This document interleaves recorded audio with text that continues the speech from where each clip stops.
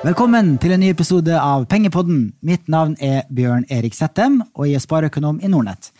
I dag har vi besøk av Oddbjørn Dybwad, som forvalter i Odin Global. Velkommen til deg. Takk skal du ha. Ditt fond, Odin Global, har slått verdensindeksen på 1 års sikt, 3, 5 og 10 års sikt, og har 4 av 5 stjerner i Morningstar. Det litt av en prestasjon. Hva suksessoppskriften, Oddbjørn? Ja, Bjørn Erik, hvis det hadde vært sånn at jeg hadde hatt en suksessoppskrift, så tror ikke jeg hadde suttet her. Og hvis det hadde vært det, og jeg fortalte det, så tror jeg måtte ha bortført det. Men nei, vi har hatt litt medvind i det siste, og det har vært bra, både på avkastning og på kundemidler. Men så jo sånn i bransjen at det utrolig vanskelig å skille flaks fra dyktighet. Og det det som krevende for kunder nå, når man skal velge fond eller aksjer også, da. Så det egentlig sånn at det veldig mange veier til rom her. Det mange veier å lykkes når det gjelder aksjeinvesteringer, men det kanskje enda flere veier å mislykkes på. Men det jeg tror kanskje viktig etter å ha suttet med det her noen år, jo liksom at jeg tror det viktig at du har noen form for investeringsprinsipper da, som du forholder deg til, og som du tror på da. Så for vår del, for Odin sin del, og for Odin Global sin del, så har det vært det der å være ganske tro mot det vi kaller for verdiskaping. Det kan vi komme litt inn på, hva vi mener med det, og så være tro på det at det kanskje viktigere å begrense risikoen enn å forsøke liksom å jakte avkastning. Da. At hvis du klarer å begrense risikoen, så tar ofte avkastningen hånd om seg selv. Da. Så et tips eller råd kan jo kanskje være for kunder å prøve å liksom definere for seg selv hva man tror på, og så gjennom det finne fond og aksjer som passer med det. Da. Men det de samme aksjene som år etter år har gitt bidrag til meravkastning, eller det nye aksjer hvert år? Ja, det varierer faktisk litt det der, men vi ser jo liksom at det veldig mange sånne gamle travere da, hvor vi har vært med lenge da, hvor vi på en måte har fått en god avkastning i. Og det jo kanskje litt av kunsten å prøve å finne noe du tror på, og være såpass sterk i troen at du klarer å sitte gjennom de periodene hvor aksjene kanskje ikke går så veldig bra, men hvor selskapene utvikler seg godt. Da. At du klarer å skille da, mellom selskapet på den ene siden og aksjen på den andre siden. Da. I den podden her så skal vi snakke mye om investeringsstrategien til Odin og Odin Global. Vi skal dykke ned i porteføljene til fondet, og vi skal forsøke å gi noen råd til fondskunder også, som skal velge fond. Kan ikke du starte med å fortelle kort om deg selv og din bakgrunn? Ja, jeg har gått på NHH i Bergen i noen år, og så etter det og studert finans, og så har jeg jobbet et par år i Storebrand, og satt på og forsøkt å velge inn gode fond til livselskapet i Storebrand. Og erfarte jo at det var en ganske vanskelig oppgave, gitt. Og en ting jo liksom å finne de fondene som har gjort det bra historisk. Det jo ikke så veldig vanskelig. Men det å liksom sannsynliggjøre at det vil gjenta seg en betydelig vanskeligere oppgave. Og jeg tok det egentlig med meg noen erfaringer derfra, og hovederfaringen var liksom at hvis du skal velge fond, så tror jeg det viktig at du velger noen som har en form for filosofi som du forstår, da, og som du tror på. Og det andre var liksom det at du burde bruke litt tid på, i hvert fall på, når det gjelder aktive fond, bruke litt tid på å studere den som sitter og passer på pengene. Men det som les hva den forvalteren skriver, hva han sier, gjerne gå på noen presentasjoner, stille noen spørsmål. Og det nok det viktigste erfaringen fra Storebrand. Og så har jeg jobbet i Odin i 15 år, og suttet og forvaltet globale aksjer i omtrent 10 år. Og da har det egentlig vært å forsøke å avlære mye av det teoretiske fra NHH, og prøve å bruke det i praksis i stedet, noe som selvfølgelig noe helt annet. Så det en korte bakgrunn. Så bra. Odin jo kjent som en verdiinvestor, lignende Warren Buffett, som våre lyttere har hørt mye om etter at Roger Berntsen kom inn Nordnet og inne på den. Kan ikke du fortelle litt om investeringsstrategien til Odin generelt, og Odin Global spesielt? Ja, vi har en felles investeringsfilosofi i hele Odin, som går på at vi ser egentlig på tre ting. Vi ser på vi bruker en del tid på å studere historikken til selskapene, se på prestasjonene, og hvorfor prestasjonene er gode eller dårlige. Og så bruker vi en del tid på å studere nå-situasjonen, hvordan er posisjonen til selskapene vi ser på i dag. Og så det, og i det så går det også en vurdering av hvordan mulighetene for å reinvestere til høy avkastning fremover. Og så det siste vi selvfølgelig vurderer pris, og bruke en del tid på å vurdere om prisinga er fornuftig, og eventuelt hva det å kjøpe en aksje på det prisnivået vi ser i markedet i dag, om det kan gi en god avkastning fremover da.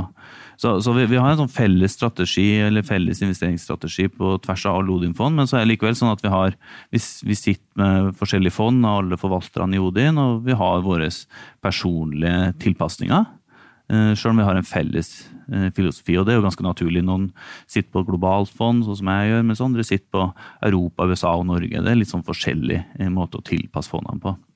For min egen del så har det egentlig vært en sånn tre ting som måtte vært karakterisert, som har karakterisert min erfaringsreise da, over de årene her. Og jeg startet i Odin, så trodde jeg at ganske naivt da, trodde at markedet tok ofte feil, og at vi ofte hadde rett, ikke sant? Og det jo for så vidt en erkjennelse du raskt legger bak deg.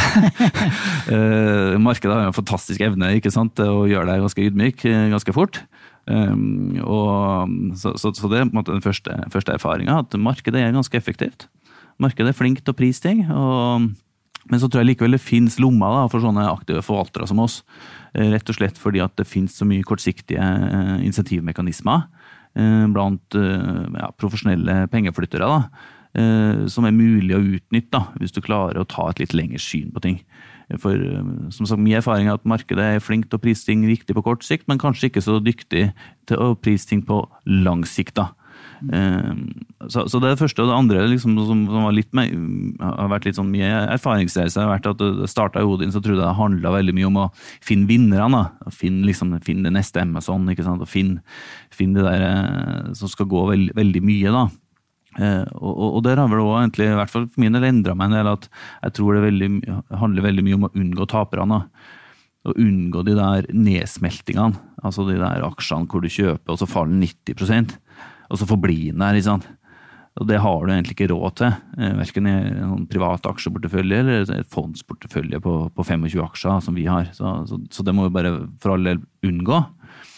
Og den siste erfaringsreisen min, som vi kan gjerne snakke litt om etter hvert, som går på den der reisa fra regnearkene og over til mye mer menneskene som skaper resultatene i selskapene.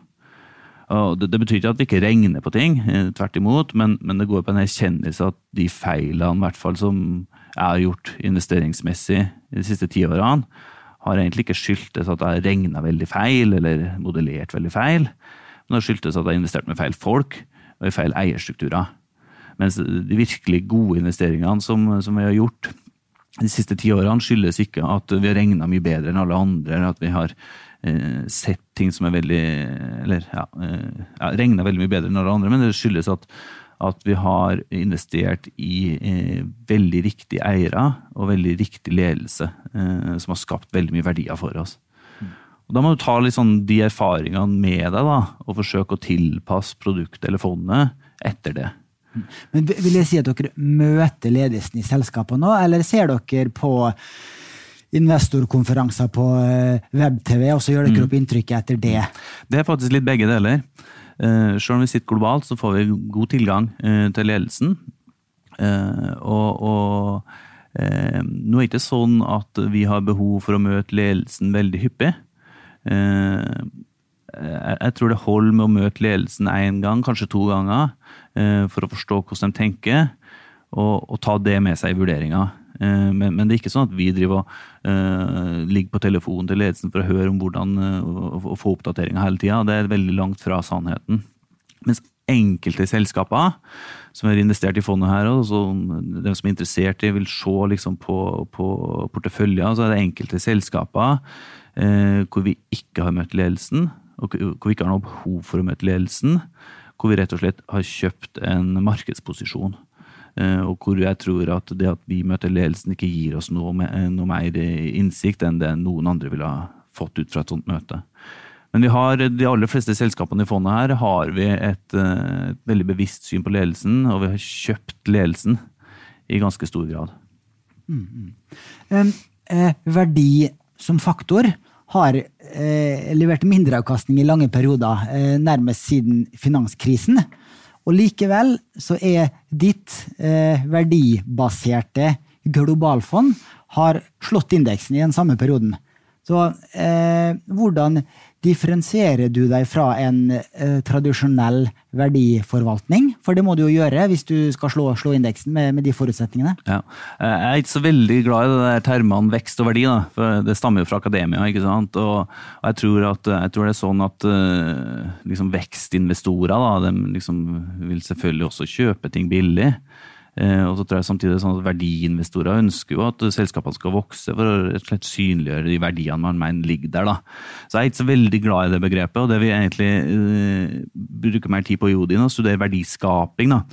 Og det høres jo veldig ullent ut, hva liksom verdiskaping?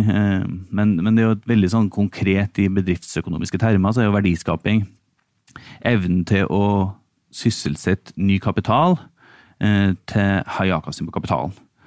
Veldig enkelt forklart at hvis jeg som selskap låner 100 millioner av deg, ikke sant? I 2% rente, og så låner jeg 100 millioner av noen andre, eller henter inn egenkapital da, til 8% avkastningskrav, så får jeg de 200 millionene, og hvis jeg da som selskap klarer å snu meg rundt og lage et produkt eller yte en tjeneste, og skape 20% avkastning på de 200 millionene, det definitivt verdiskaping inn i bildet. Altså jeg har skapt et eller annet på bakrommet, ikke sant? Som gjør at jeg klarer å generere den avkastningen. Og det den type selskaper vi gjerne ønsker å finne, fordi at aksjemarkedet ganske sånn kaotisk på kort sikt, men på lang sikt så får du den der verdiskapingen som investor. Da. Så det å finne den type selskaper, men når det gjelder det å differensiere seg, så det mange måter å prøve å differensiere seg på. Jeg tror ikke vi særlig bedre enn noen andre til å regne på selskapene. Jeg tror ikke vi særlig mye bedre til å studere regnskapene enn andre i byen. Men for min egen del så søker jeg ganske mye inspirasjon i bøker og, som ikke minst karakteriserer hva ekstraordinære ledere gjør, hva som karakteriserer ekstraordinære foretakskulturer. Og også at man prøver å ta med seg det, da. Det både en litteratur med noe egen erfaring, og skape sitt eget, sitt eget fond, da, og en egen profil på en måte, som karakteriserer selskapet som du ønsker å investere i. Så jeg prøver å differensiere det der gjennom å forsøke å finne helt ekstraordinære ledere, som veldig, veldig god på å allokere kapital. Jeg bruker veldig mye tid på det. For det er jo sånn at hver leder har kun 3 kilder til kapital, ikke sant? Du har egen kapital, og så har du gjeld, og så har du fri kontantstrøm. Og som leder så har du bare de 3 kildene. Og så har du bare 5 måter å sysselsette de pengene på som leder. Du kan kjøpe tilbake egne aksjer, du kan betale utbytte, du kan kjøpe konkurrenter, du kan investere i virksomheten, eller betale ned gjeld. That's it. Og det der, de lederne som har et veldig, veldig bevisst forhold til de der kapitalkildene og den kapitalbruken, de prøver å finne, og det leder oss også inn i litt i hvilken type selskaper vi velger. Da. Vi vil helst, som for Odin Global sin del, så har vi funnet ganske mye selskaper hvor vi tror at selskapene vi har kjøpt, eller den ledelsen vi har kjøpt, i stand til å allokere denne kapitalen veldig godt. Og så dreier det seg en annen måte vi forsøker å differensiere oss på, og forsøke å finne type selskaper som veldig bevisst på hvordan de organiserer seg. At du investerer i selskaper med en veldig sånn desentralisert profil, da, hvor vi egentlig kjøper en veldig smal toppledelse, og som er I stand til å skyve veldig mye ansvar ned I organisasjonen, og sy opp det med veldig gode insentivsystemer ned I bunn, som går på lønnsom vekst eller verdiskaping. Og så det siste som går på holdninger, igjen tilbake til det med ledelse, og forsøke å finne de lederne som I stand til å gjøre litt sånn, avvik litt fra konsensus, da. Gå litt sine egne veier, tør å innrømme feil, tør å se ting med helt nye øyne, og som en del av det eier en god del aksjer I selskapet selv selvfølgelig, at aksjebeholdninger mye viktigere enn lønnsposen, ikke sant? Så for å sy opp det der, eller for å liksom trekke en konklusjon ut av det, så går det I hvert fall for min del på å reise litt bort fra det kvantitative, uten at jeg sier at vi legger bort prising, for det kan vi snakke litt om etterpå, men over på mer det kvalitative, da, hvor jeg tror det mye vanskelig for maskiner og andre å konkurrere. Da. For når det kommer til prising, så det jo typisk for en verdiinvestor at han forsøker å kjøpe billig, altså til en lav PE typisk. Men jeg ser at I Odin Global så ligger P1 på rundt 20, mens verdensindeksen ligger på rundt 16. Så dette rimer ikke helt med en typisk verdiforvalter. Nei. Og det jo sånn som jeg sa I sted, at markedet ganske flink til å prise ting riktig på kort sikt, ikke sant? Fondet litt dyrere enn verdensindeksen, fordi fondet har høyere vekst og høyere kapitalavkastning. Og så det sånn at det synes jeg interessant, eller det jeg tror da, som vi sikkert kunne snakke om veldig lenge, at jeg tror de aller fleste, nå skjærer jeg litt med sånn, kanskje litt all over en kam her da, men jeg tror de aller fleste gode selskaper prises en plass mellom 20 og 30 ganger inntjeninga, altså ekstremt gode selskaper. Rett og slett av en enkle grunn da, at det så mye profesjonelle institusjonelle forvaltere som kortsiktig insentivert, og som ikke kan betale mer, rett og slett av karrieremessige grunner. Og så sier jeg at vi springer og kjøper de dyreste aksjene vi kan, men jeg tror det ligger en mulighet I akkurat det også. Og for å eksemplifisere det litt, da, jeg kan ta et selskap hvor vi har kjøpt en markedsposisjon I fondet, bare for å sette det med prising I perspektiv. Jeg liker å gå tilbake 15-20 år da, og se hva kunne jeg ha betalt for et selskap, og likevel få markedsavkastninger I perioden. Så la oss ta et eksempel, ikke sant? Et selskap som vi har eid veldig mange år I Odin Global konsulentselskapet Accenture, hvor vi har kjøpt en veldig sterk markedsposisjon. Og Accenture gikk jo på børs for, jeg tror det var 16 år siden, og hvis du gjør regnestykket, hva kunne du ha betalt for Accenture for 15 år siden, da de gikk på børs, og likevel fått markedsavkastninger på 8% hvert år frem til I dag. Og så spør jeg ofte kundene, hva tror du kunne ha betalt? Accenture prises I dag på 24 ganger inntjeninger. Og det du kunne ha betalt for 15 år siden, og likevel fått markedsavkastninger på 8% I året, 125 ganger earnings. Ikke sant? Og det begynner å få deg til å tenke litt rundt det med prising, for hva det sier deg? Jo, det sier deg at resultatveksten I det selskapet der har overgått forventningene dine. Altså, det har vært en renteffekt. Og så kan du ta det samme tankeeksperimentet på Google. Da. Google, de gikk også på børs for 14-15 år siden. Og hvis du tenker, hva kunne du ha betalt for Google den dagen de gikk på børs, og du var så framsynt da, at du klarte å se hva Google skulle bli. Det var jo ganske få som selvfølgelig klarte det. Hva kunne du betalt, og likevel fått markedsavkastninger på 8%, og der jo svaret 1234 ganger earnings. Så hvis du kjøper Google på 1200 ganger earnings, så har du hatt en god meravkastning da. Men så tilbake til spørsmålet ditt, så tror jeg det der at markedet ganske flink til å prise ting riktig på kort sikt, litt dårlig med å prise ting på lang sikt, og så har vi kjøpt selskaper her som vi gjerne vil eie så lenge som overhodet mulig, og som for så vidt illustreres I omløpshastigheten I fondet, og som ligger på 10%, som betyr at vi I praksis har 10 års eiertid. Ja, det veldig lavt sammenlignet med de fleste andre fond. Ja, så vi gjør jo veldig lite endringer. Ok, du ser nøye på ledelsen, du ser på konkurranse og markedsposisjon, Det jo to viktige ting, sier du. Og så skal de ha gode marginer, og gode utsikter, selvfølgelig. Ja, vi opptatt av gode marginer, men samtidig så eier vi jo selskaper med ganske tynne marginer, hvor det veldig høye inngangsbarrierer, men hvor kapitalavkastningen veldig høy. Selvfølgelig at omløpshastigheten på kapitalen veldig høy. Da. Så det viktigste for oss nok egentlig kapitalavkastningen.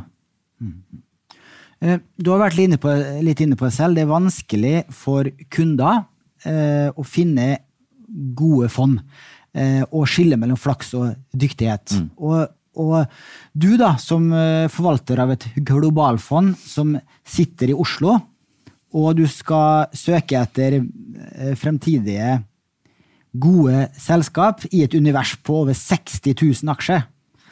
Ja, hvorfor skal jeg stole på at du skal klare det de 5-10 neste årene, selv om du har klart det de 5-10 foregående?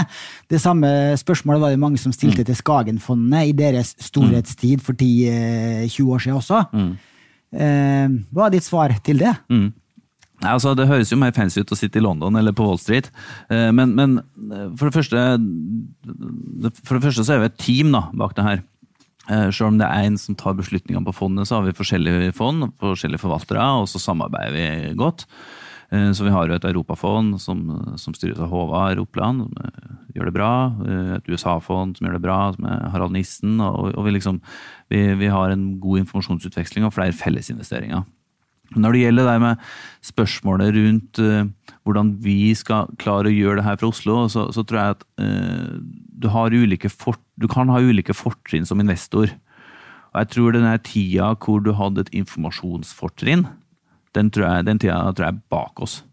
Altså, hvis du går noen 10 år tilbake i tid, så mulig at du hadde et informasjonsfortrinn. At jo nærmere du satt markedene, jo bedre var det, jo mer informasjon plukket du opp. Men i dag så det sånn at informasjonen spres så raskt, og vi får akkurat tilgang på akkurat det samme som alle andre samtidig. Så informasjonsfortrinnet tror jeg bort, og da handler det jo mye mer om informasjonshåndtering da, og sile ut nyttig informasjon fra unyttig informasjon. Og da tenker jeg at det spiller egentlig ikke så mye rolle hvor du sitter da. Ettersom informasjon flyter fritt, og du får den samme informasjonen, så det egentlig de som flinkest til å behandle informasjon, som vinnerne på lang sikt da. Og det tredje fortrinnet som jeg tror du kan ha i dag, og det har vi vært litt inn på når vi snakker om prising, det det der med tidshorisont. Hvis du har evne da, til å se lenger fram enn mange andre, så tror jeg det kan være et fortrinn. Da. Og jeg tror vi har et fortrinn både når det gjelder tidshorisont, og jeg tror at måten vi ser på selskapet, vi har en ganske tydelig filosofi, gjør at når det gjelder informasjonshåndtering, og at vi på en måte kan klare å sile ut det som ikke nødvendig å vite da, på en grei måte. Så jeg tror ikke det nødvendig å sitte i de store finanssentrene for å håndtere globale aksjer. Vi får like mye informasjon om de selskapene her som vi får om norske selskaper. Ja, men det akkurat, det en plausibel forklaring det, og så får vi se, man vet jo det at de fleste aktive fond, de taper mot indeksen, og største årsaken jo selvfølgelig at aktive fond har høyere kostnader. Men det jo da noen fond som klarer år etter år i lange perioder å levere meravkastning, og Odin Global har jo vært et sånt fond nå lenge. Så det morsomt at det dyktige globale forvaltere også i Norge. Da skal vi gå litt nærmere inn på porteføljen din og dykke litt ned der. Du har selv sagt at den består av 25 aksjer, PT, og jeg ser også at fondet da, naturlig nok avviker betydelig fra indeksen. Og det synes også godt på bransjefordelingen, for når jeg kikker på den, så jeg at dere har hele 40% av fondets midler investert i industrisektoren, og så har dere for eksempel 0 i en sektor som eiendom. Så fortell hvordan dere tenker når det gjelder sektorfordeling først. Ja, det her jo et veldig aktivt fond, ikke aktivt i form av at vi gjør mye endringer, men aktivt i form av at vi avviker mye da. Så 98% av fondet her avvik fra markedet, så vi har bare 2% av fondet som en del av indeksen. Så vi avviker mye. Og det betyr at dere har mange mindre selskaper også, da? Ja, det har vi, så vi har en god del small caps her. Men jeg tror at sånn overordnet at hvis du skal prøve å gjøre det bedre enn snittet, så må du tørre å gjøre noe annerledes. Og i den bransjen her så er det jo bedre å mislykkes konvensjonelt enn å enn å mislykkes ukonvensjonelt. Altså hvis du mislykkes på konvensjonelt vis, du gjør som alle andre, og så mislykkes du, da får du i hvert fall ikke fyken. Men hvis du mislykkes på ukonvensjonelt vis, at du gjør som ingen andre, og så går det feil, da har du en ganske usikker fremtid i møtet som forvalter da. Et unntak er kanskje DNB som ble dratt til høyesterett for å skape indeksfond. De mislyktes konvensjonelt da, kan du si. Ja, det er en fare med det også. Men oppdraget vårt er jo liksom å finne de 30 beste aksjene og ikke ta for mye risiko, og så tilbake til det med spørsmålet rundt sektor. Det jeg snakket om innledningsvis her rundt det å finne gode kapitalallokerere, altså management som tenker som investorer, som organiserer seg på rett sett, som frigjør entreprenørene, og som har de rette holdningene, har ledet oss inn i veldig mye forretningsmodeller som bærer preg av at det er kalde konglomerater i hermetegn, eller kalde investeringsselskaper, hvor vi egentlig har jukset litt, vi har egentlig outsourcet jobben vår, til noen som er bedre til å allokere kapital enn det vi selv er. Så kundene i Odin Global har egentlig gitt oss et ansvar om å passe på pengene, og så har vi egentlig bare brukt den tilliten til å finne noen som er enda bedre enn oss, til å ta vare på de pengene. Og da er det sånn at den type selskaper, kall det en konglomerat eller investeringsselskaper, de defineres ofte som industriselskaper. Og derfor ser det ut som at vi har veldig mye industri, og det har vi jo ikke. Vi har veldig mange hoda troll, da, for å si det sånn. Selskaper hvor vi har kjøpt en toppledelse som allokerer kapitalen ned til veldig, veldig mange underliggende virksomheter. Så det ser ut som vi har 25 aksjer, eller 25 selskaper i fondet her, men i praksis så er det her en samling av hundrevis av små selskaper, hvor vi egentlig har kjøpt toppen, toppledelsen og organiseringen. Så det er grunnen til at det ser ut som at vi er veldig skjev på sånn sektorklassifisering. Samtidig så er det jo sånn at enkelte sektorer har historisk vært bedre til å skape verdier enn andre sektorer. Så det er en sektor som vi generelt i Odin er ganske forsiktig med, bank og finans, da, hvor det er mer krevende, sånn som vi ser det, å skape varige verdier, da. Mye mer kompetitivt, ikke sant? Og du ser også en skjev fordeling i forhold til indeks hvis du ser på geografisk allokering. For der ser jeg det at britiske selskap utgjør omtrent like mye som amerikanske selskap, i underkant av 30% begge deler. Men i verdensindeksen så er vel amerikanske selskaper over 50%. Så det høres i utgangspunktet risky ut å ha en så stor andel i Storbritannia, også med tanke på Brexit-kaoset som har vært holdt på veldig lenge da. Nei, de britiske aksjene det her dreier seg om stockpicking. De britiske aksjene har vært noe av det beste bidragsyterne våre over de siste årene, til tross for at pundet har vært ganske svagt. Og det skyldes enkelt forklart at de britiske selskapene vi har, der det er ikke innenlandsk etterspørsel som driver det der. Det er selskaper som er notert i UK, og som har det aller meste av sin inntjening i USA eller i andre utenfor UK da. Så for dem så har jo det her svakere pundet ført en god overføringseffekt i form av valuta, i tillegg til at de er mye mindre berørt da, enn hvis du kjøper sånn tradisjonelle britiske selskaper med mye innenlandsk etterspørsel, som har slitt mye mer da.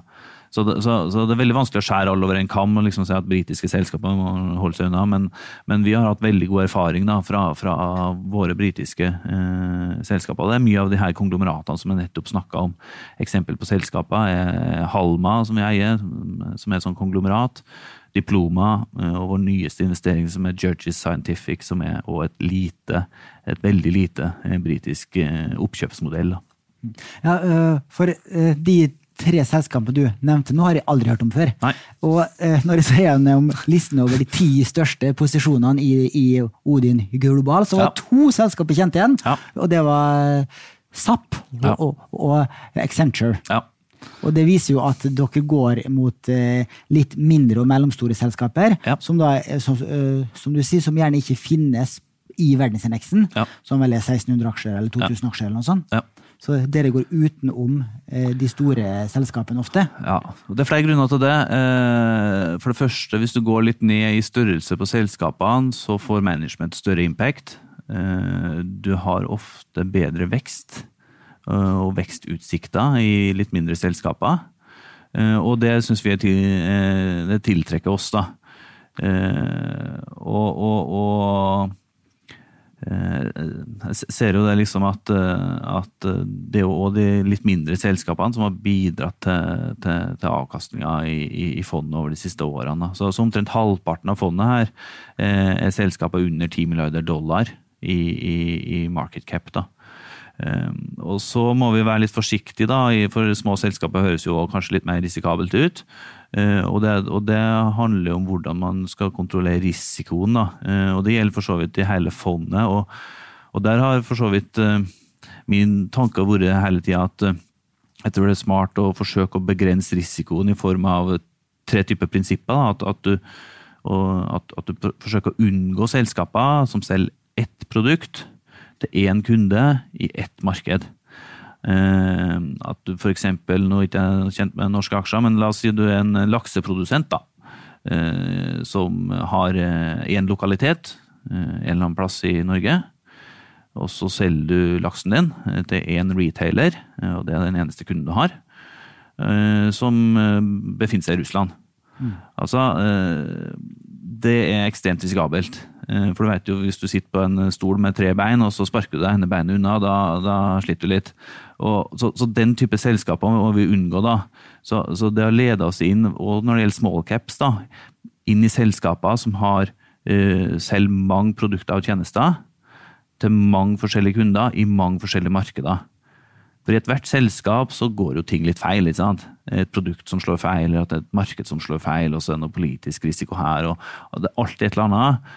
Og det der å ha mange produkter i mange markeder og mange kunder tror jeg er veldig en grei måte å spre risikoen på da, selv og i små selskaper. Men det at dere da har hatt en overvekt i SMB-markedet gjør at dere har gått glipp av oppgangen i fangaksjer, og den har vært formidabel i mange år nå. Så jeg så, dere har ett av fangaksjene i porteføljen i dag, det er Google. Der har dere, og dere likevel klart å slå indeksen. Ja, det har vært litt sånn vanskelig. Det er litt vanskelig da, det har vært litt vanskelig for oss å ikke være med på en reise der. Og hva skal jeg si, vi er ingen eksperter på Apple og Amazon, og Facebook, men det som slår oss er at det som har kompensert da, for ikke å være med på en reise der, har vært at vi har truffet ganske godt på stockpicking i Europa. Europa har vært litt svagt, men det finnes selvfølgelig enkeltaksjer som har gjort det fantastisk bra. Så vi har kompensert på den måten da.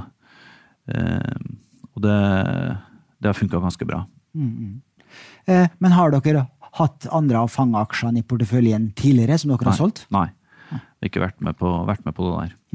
Her i 2017 så kjøpte jo en av dine forbilder, i hvert fall mitt inntrykk av at du har Buffett som forbilde. Han og hans selskap Berkshire kjøpte jo Apple i 2017, altså 5% av Apple er vel største aksjonær nå. Vurderte dere å ta en selskap i portefølje da, eller når du så at en verdiinvestor som Buffett kjøpte det? Jeg tror liksom, det er bra med forbilder, altså, men jeg tror du må ha liksom din egen stil, da. Du må prøve å finne din egen måte å tenke på.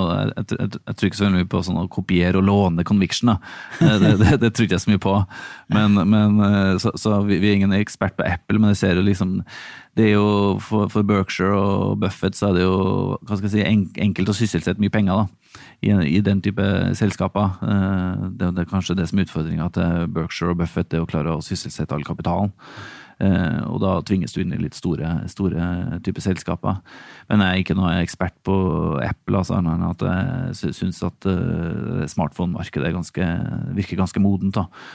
Så skal du kjøpe Apple i dag, så må du tro på at det noe nytt som kommer frem i veien som du ikke ser i dag, og det egentlig det Apple hele tiden har overrasket meg, ikke sant? Altså, går du tilbake mange år, så eksisterte jo ikke iPhone, og ingen som visste hvor bra det skulle bli, men vi har holdt oss litt mer i selskaper, mye mindre selskaper da, som vi føler vi har litt bedre forståelse for da. Nå ser du jo det siste produktet de har kommet opp med nå, som har blitt veldig lønnsomt, det er jo disse AirPodsene, som vi også har gått innkjøp av, og de er jo fantastisk gode, og så koster de jo 1500-2000 kroner, og det er jo enorme marginer på det nye produktet der da. Da skal vi gå over til del 3 her. Du har jo vært inne på det litt med altså, hvordan fondskunder skal tenke.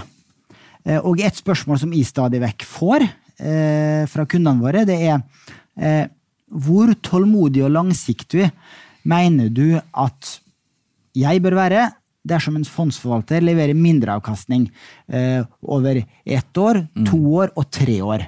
Og der sendte du meg en interessant blogg som du skrev for noen år siden, hvor du rett og slett hadde regnet matematisk på det her. Så hvilke råd vil du gi til en kunde som stiller det spørsmålet? Hvor tålmodig og langsiktig skal jeg være med deg hvis du leverer mindre avkastning nå en periode? Jeg litt biased, men det et veldig godt spørsmål. Og jeg tror generelt da, så tror jeg på det at du som fondskunde kanskje bør bruke mer tid i forkant av å kjøpe et fond, og litt mindre tid i etterkant. Og det litt sånn samme med hvordan vi vurderer aksjer. Bruker ganske mye tid i forkant, og så jo folk litt forskjellige, men personlig så bruker jeg litt mindre tid å monitorere i etterkant da. Selvfølgelig monitorere hvordan det går, men prøve å legge ned hovedvekten av tida i forkant. Og så det sånn at det der med altså vi jo et aktivt forvaltet fond og har et avvik fra indeksen som vi snakket om, som gjør at resultatene i fondene vil variere mye i forhold til benchmark. Og for Odin Global sin del så har vi en sånn såkalt trekking error da, som det heter, som på 6%. Og det betyr at det helt vanlig at vi ligger pluss eller minus 6% i forhold til verdensindeksen. Så det ikke unaturlig at vi ligger sånn 5-6% foran sånn som vi gjør i år. Det heller ikke unaturlig om vi ligger 5-6% bak. Altså det innenfor et standardavvik da, som det kalles i sånn 2 av 3 år, et standardavvik. Så vi vil ligge innenfor det i 2 av 3 år.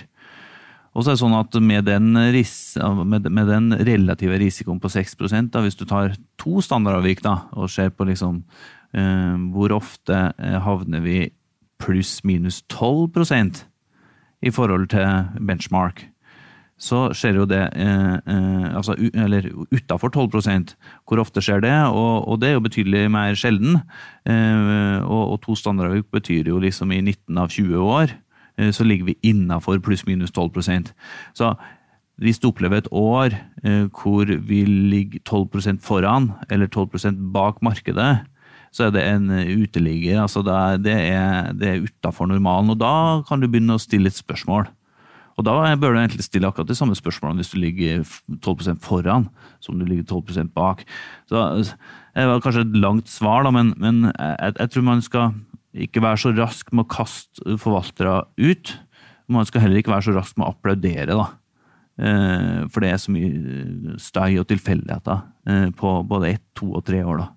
Så du kan være villig til å sitte med et fond som har gitt meravkastning i 3 år på rad? Eller tålmodigheten din slutt da? Altså mindreavkastning? Ja, mindreavkastning. Hvis du har vært privat investor da? Ja, da du tilbake til det arbeidet du gjorde i forkant da. Og da dreier seg liksom om å få, hvis du forstår filosofien, hvis du enig i filosofien, at det resonerer med deg, og at du har fulgt opp denne forvalteren, at du lytter til det han sier, om du sier noe fornuftig, om det han sier noe du tror på, det han skriver noe du synes fornuftig, de posisjonene han tar virker fornuftig, det vil jeg til å sitte gjennom. Det vi ikke har snakket om, og som for så vidt også en del av det der, jo det med midler under forvaltning. For det der jo også noe som jeg tror flere kunder kanskje burde tenke litt gjennom, da, hvor stor fondene og hvilken manøvreringsevne da, du har som forvalter. Og da skal man helst ha suttet litt med det da, for å kjenne det på kroppen. Men har du et globalfond som på 100 milliarder kroner, så det noe helt annet enn et Odin Global som på 7 milliarder. Det også en forskjell man skal tenke gjennom som kunde da.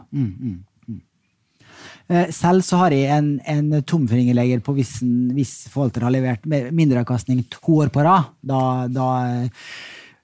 bør jeg selge fondet, for da tålmodigheten min slutt. Du ganske streng, Bjørn Erik. Da kjøper jeg heller et indeksfond, for å si det sånn. For det også et spørsmål. Odin en av relativt få av de store forvalterne som ikke tilbyr indeksfond. Det vel sammen med Skagenfondet og Nordea, tror jeg, så har ikke dere indeksfond som dere i hvert fall ikke forvalter selv. Hvorfor har dere valgt å ikke tilby indeksfond til kundene deres? Nei, så langt har vi vurdert at det litt kulturkrasj da. Vi liksom et aktivt forvaltningshus, vi har alltid trodd på aktiv forvaltning, vi tror fortsatt på det, og for oss har det blitt det å i hvert fall starte med det på egen hånd. Vi har heller ikke den kunnskapen rundt å forvalte indeksfond. Det jo et eget skillset det også. Så for oss så har vi valgt å holde oss til det som vi har drevet på med siden 1990 da, og tror at det fortsatt skal bære frukter.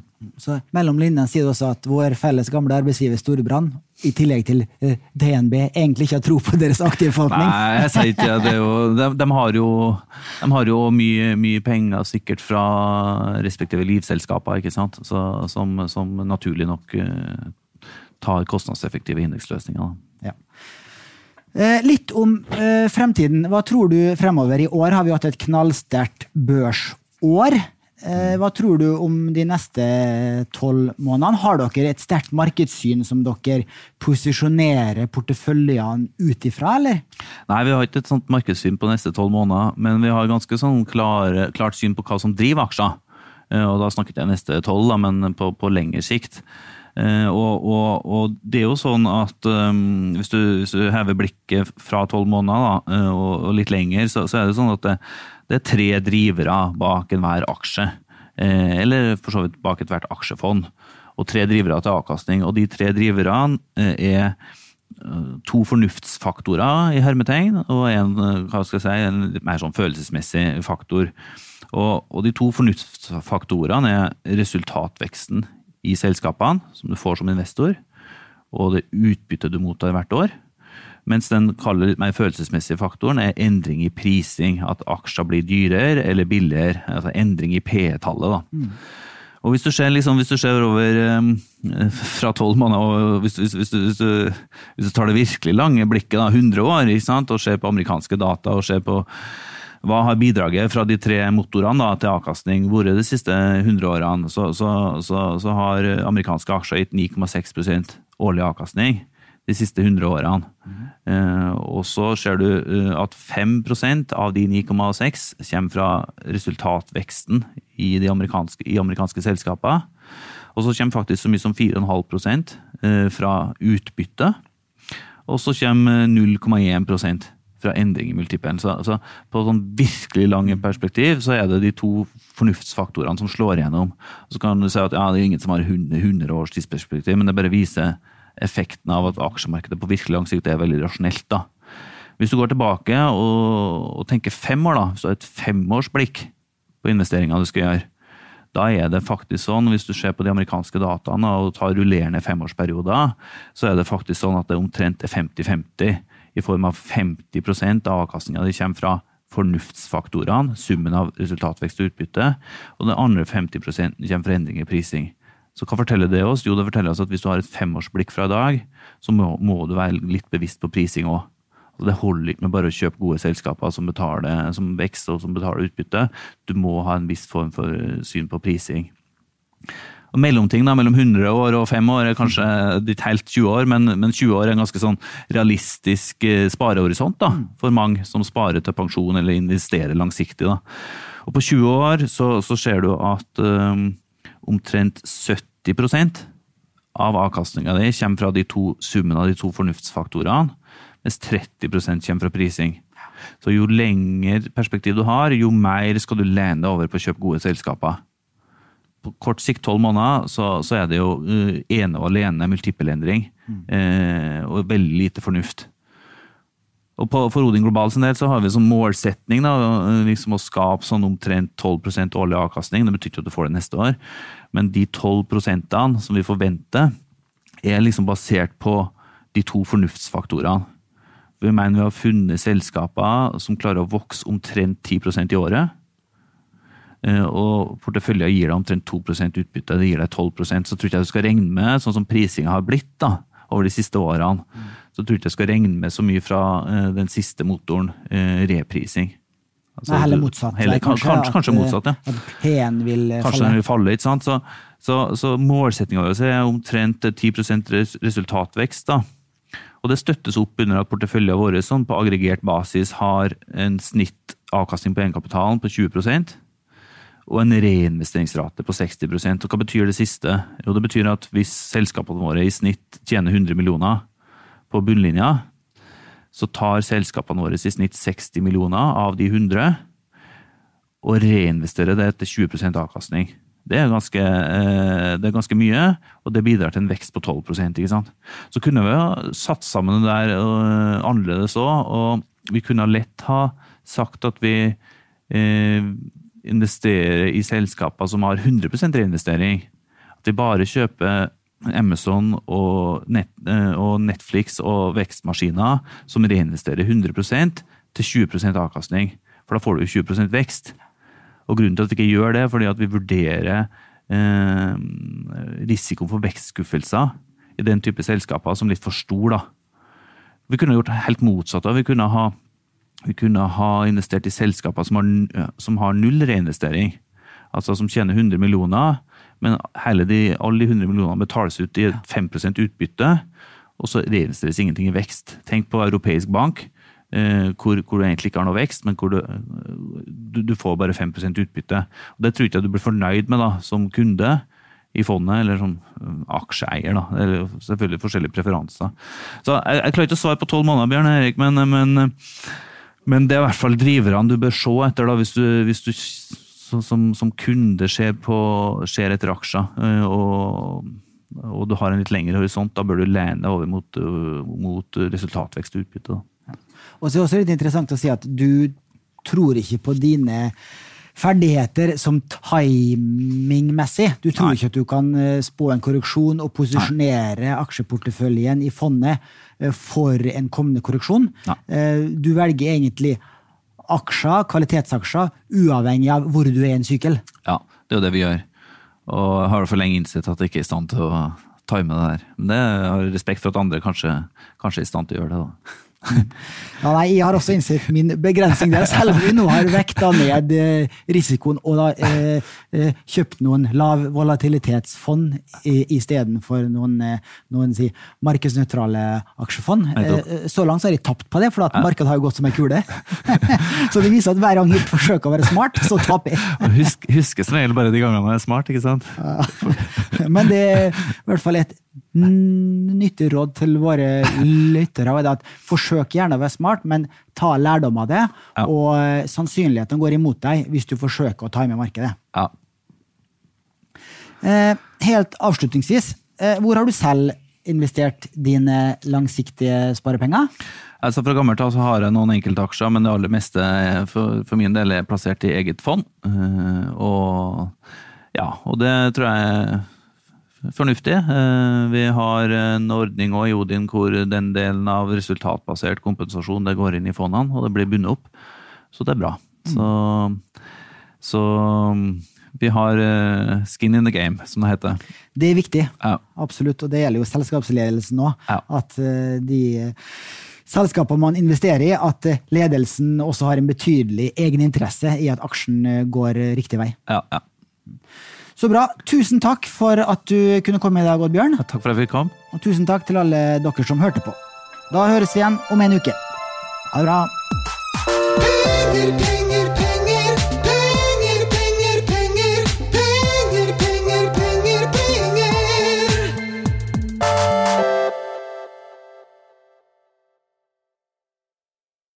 Denne podcasten skal anses som markedsføringsmateriell, og innholdet må ikke oppfattes som en investeringsanbefaling. Podcasten kun ment til inspirasjon og informasjonsformål. Nordnet tar ikke ansvar for eventuelle tap som måtte oppstå ved bruk av informasjonen i denne podcasten. Les mer på disclaimer-siden på nordnet.no.